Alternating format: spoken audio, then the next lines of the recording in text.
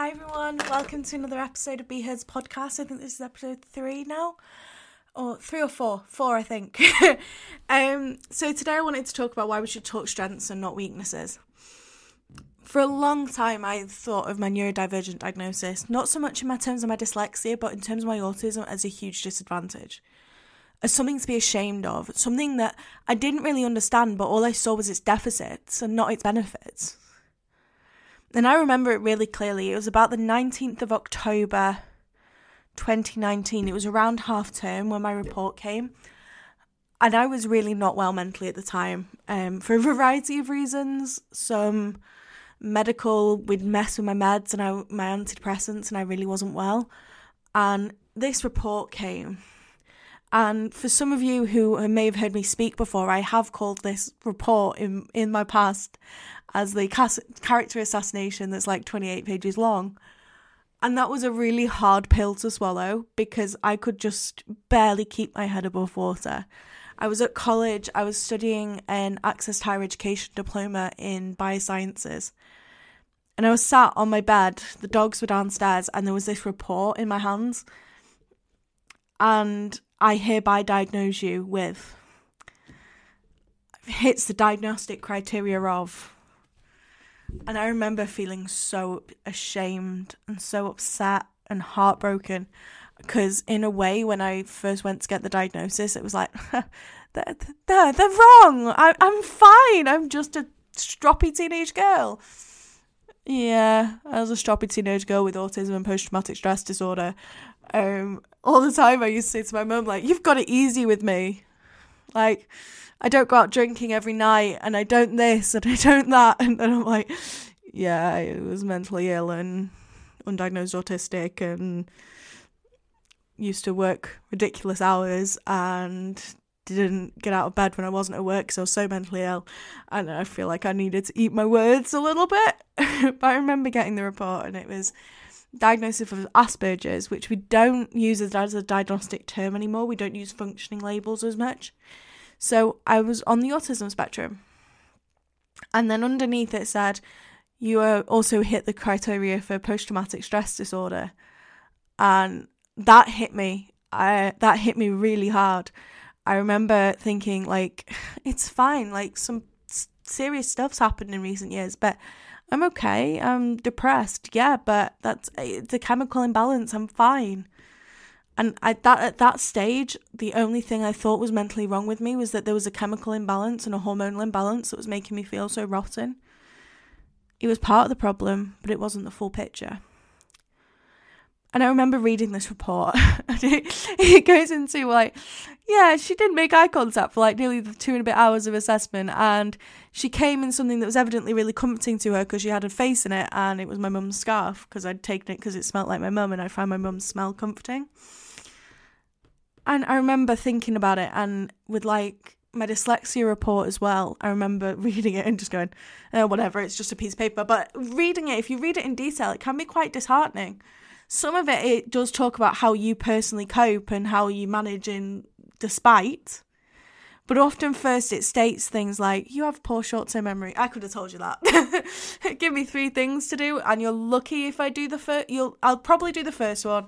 Second one, 50-50. Third one, not a chance. Write me a list. Write it down for me. I'm more likely to get it done. And all the other things that mine have come with over the years. Oh, sorry. Long university day. Slow reading speed. Mine is now nearly getting to average. Nearly. And that's through coping strategies like my glasses and time and practice and being aware of what my dyslexia does when I'm trying to read. Difficulties with executive dysfunction. And that could be a podcast all on its own. The lack of understanding of jokes. Not being able to read human emotion. Not understanding what people say because you take everything so literally. And I could carry on.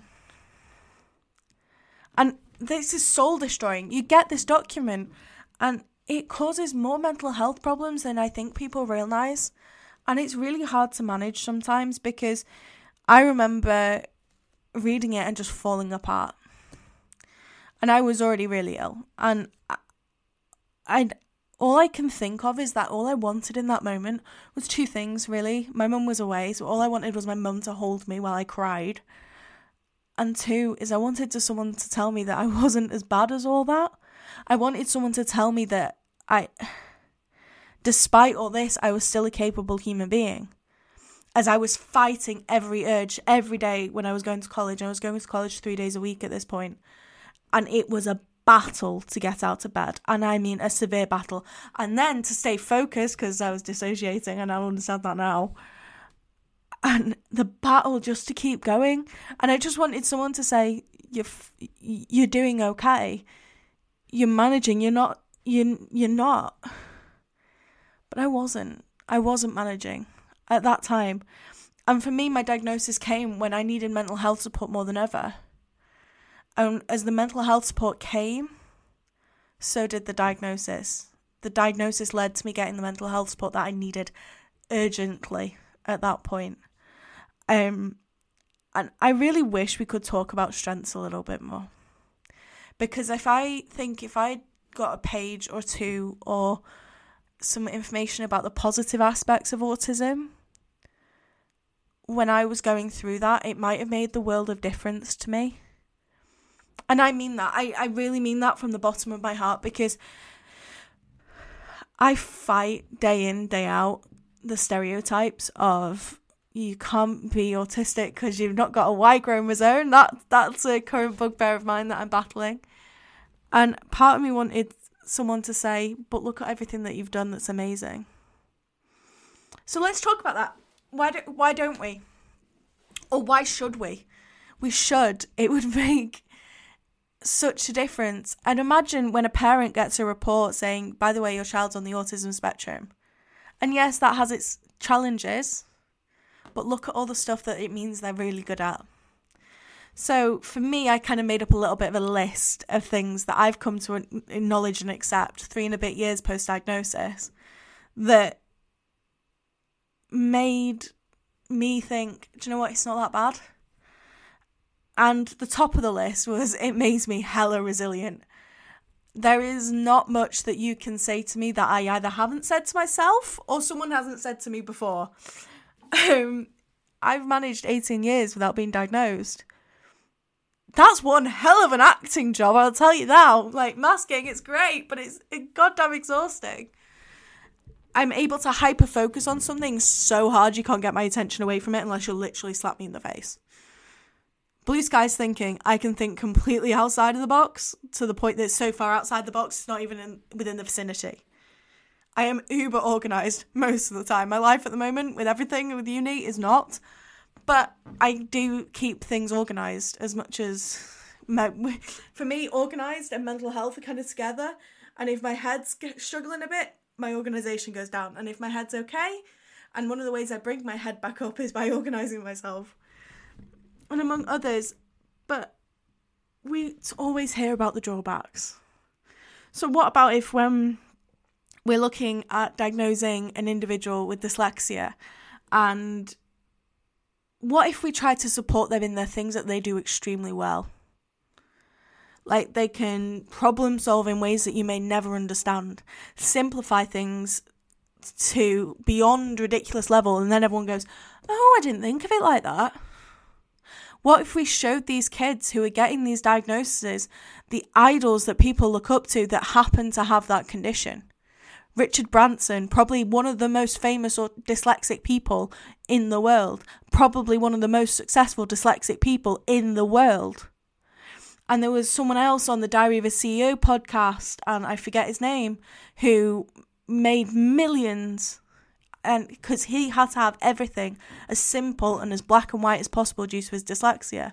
Then what if we talked about autism? You've got what's his name? Elon Musk. See, I'm not very good at names. It's part of my thing. I'm just not good at them. Elon Musk and various others. And then you've got music artists with ADHD and all these other things. Let's stop showing people everything that's holding them back. Because I guarantee you they already know these things. They may not call them what you do. They may not call them executive dysfunction. They may not call them memory problems. They may not call it social skills. But what if we proved to them and gave them opportunities to succeed? What if the education system that I already know is on its knees, and I don't think this is an overnight fix, what if we were teaching kids in a way that interested them?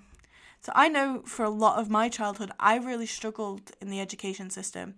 And I was very, very fortunate, and I understand that I went to a relatively small school.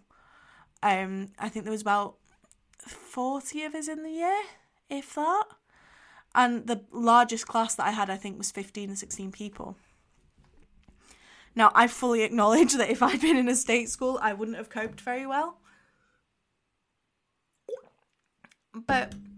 And that kind of rigid learning routine that's set out is, you will be here at 8:30 a.m. maximum, you will be registered by 8:45, you'll be in assembly by 9 a.m, you'll be out of assembly by 9:10, then you'll go to lesson 1, then you'll go to lesson 2, then you'll have a 15-minute break, then you'll go into lesson 3, lesson 4, then you'll have an hour and 5 minutes for lunch, which always annoyed me. Why couldn't it just be a flat hour? And then you can go into period 5 and period 6, and at 3:45 you can go home to go and do another 3 hours of homework. And that was a routine that I had from being just turned 11 to 6-7 weeks before my 16th birthday. And I thought that was real. And I thought, I can't do education because this isn't me. I can teach myself to pass the exams. And part of the work that I do now with Be Heard is to support young people into understanding that these are exams and they're not the end of the world, but there are ways you can learn to manage them. And I threw my hand out the cart. I was like, I can't do this anymore. And I didn't know I was autistic then. And then a lot of other things would have made sense. I never managed to maintain friends at school. I never managed to do a lot of the things that everyone else seemed to do with ease. But then I'm in a different education sector system difference now. And I'm all for, you've got to learn your English and maths. I hated English at school. Hated with a capital H. And I know that's a strong word, but I don't care. I really hated it. How I got an A and a B equivalent, I do not know. A lot of hard work, that's for sure. I'm now in an education system at university where you choose what you want to learn. You choose a university of choice and hope you get in. Then you choose the degree of choice. Then you choose the modules of your choice. So like this year, for example, I'm taking 9 modules total, averaging up to 160, 180 credits, something like that. And there was 2 criteria for me when I was picking my modules about Easter time last year. 1, it must not have group work, because although I can work in groups, I can do it. It's extremely draining for me. And also, the people in my year aren't really the greatest, and quite a lot of the international students especially don't understand disability and assistance dogs, and it's just a stressor that I don't need in my life. And then it went off. Anything that was 100% graded on exam went out the window straight away. Didn't care. Just no. And then I was left with X amount of modules that I could choose from. And then I went down highest percentage coursework, because I do really quite well in coursework. And then I went down, and that's how I narrowed down my choices. I could choose assessment criteria, and I could choose modules that either piqued my interest or were assessed in an appropriate way for me. What if we stopped pressuring kids into these exams that cause so much stress and so many mental health problems, and taught them and assess them in ways that show off their advantages, whether they're neurodivergent or not? Sorry, I've kind of gone off onto a little bit of rant, but I think it sounds good, so we'll carry on. We could be assessing kids in ways that are healthier. In like continuous assessment, I think is far more manageable than one day in the summer where if you're not feeling 100% or the paper's not good or this and the other, and you feel like your whole chances have gone. I left school at 15 because of where my birthday sits in the summer, and I had spent the 2 and a bit years running up to that, from when we started GCSE science in year 9 to year 11, studying for 18 hours a weekend near as damn it. And it's not healthy, and I don't recommend it. I know I kind of understand me and see my autism traits and that and go, I wouldn't do that now. I am all for the education system, and I am a strong believer you need a solid foundation in English and maths. And without my GCSEs that I worked goddamn hard for, I wouldn't have had the fallback position when my childhood dream fell through and I couldn't do it anymore for mental and physical reasons. That I had something to fall back on. But it gave me the skill set to do something. And all the way through the education system, I was penalised. I had an English teacher scream in my face that I was going to be a failure. And my autistic brain now understands, like, she said that because it wasn't aimed at you. She was having a bad day, and I try and rationalise it like that. But my mum will swear to this, I brought it up every day for 18 months. Because it took so much out of me to get over what she said when I was working so hard. Let's assess kids and support young people and give them the tools and show them what they're amazing at. Let's not just show them what their deficits are. They're still a human being, whether they've got a diagnosis or not. They may just struggle in the classroom, but the classroom isn't the end of the world. So yeah, those are my kind of points, is that I just want people to be aware that just because your report says X, Y, Z and you struggle with alpha, beta, zeta, it's not the end of the world. It happens. You're not the only one. There's support groups online that will tell you the exact same thing. But you are who you are, with diagnosis or not. Whether you have the diagnosis or not, you're still having the problems. They've just got a name now. Let's assess kids in a way that suits them. Let's give people a diagnosis with the appropriate support and the skills to say, look, this is what you're good at. Play to your strengths. Run with it. Amazing things would happen. So yeah, I hope you guys have a good weekend and my little rant didn't bother you too much. But I really want you to try and see the positives in every situation. And I am the one to say that I haven't always seen the positives, and I've had a fixed mindset, and I've gone down some very dark roads in my mind. But it does get better. And if you're in school right now and you're listening to this, school doesn't last forever. The education and the way you're taught in school doesn't suit everybody. But take it one day at a time. You'll get there. One way or another, you will get there. Take it from someone who thought she was going to fail everything and got 5 Bs and 3 As. It doesn't last forever.